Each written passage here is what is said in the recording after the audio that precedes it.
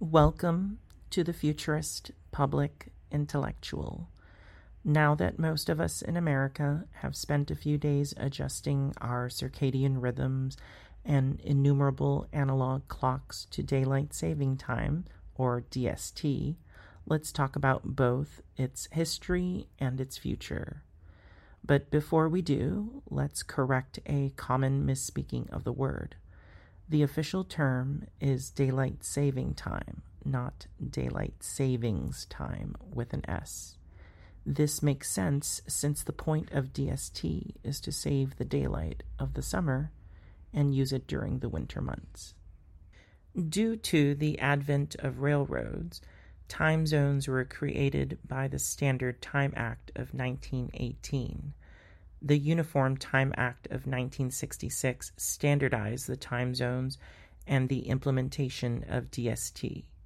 Despite the federal law, the power of our federalist system shines through. Hawaii and Arizona did not observe DST, and until 2006, Indiana's observance of DST varied by county. Time zones came with their own problems, though. Since time zones are an artificial creation by humans, the natural world still operates according to its own cycles. The total number of daylight hours in the year did not change, and winter has significantly fewer daylight hours than summer. DST was proposed as the solution to this, quote, problem, unquote. DST is another instance of trying to impose the human will onto nature and forcing there to be more sunlight in the wintertime.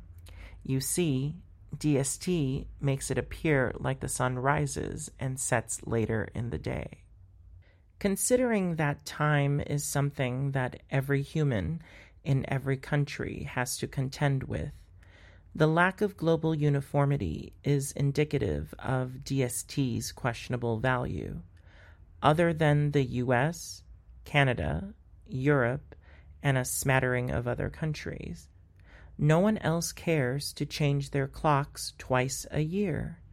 Maybe living in accordance with nature isn't so bad after all. For example, Turkey recently switched over to permanent daylight saving time in 2016, and there seems to be little fallout. The Sunshine Protection Act is the most recent federal attempt to make daylight saving time permanent.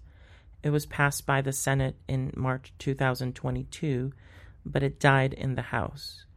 While there is some controversy as to whether standard time or daylight saving time should be made permanent, it's clear from how the rest of the world operates that sunlight is not something that needs to be regulated.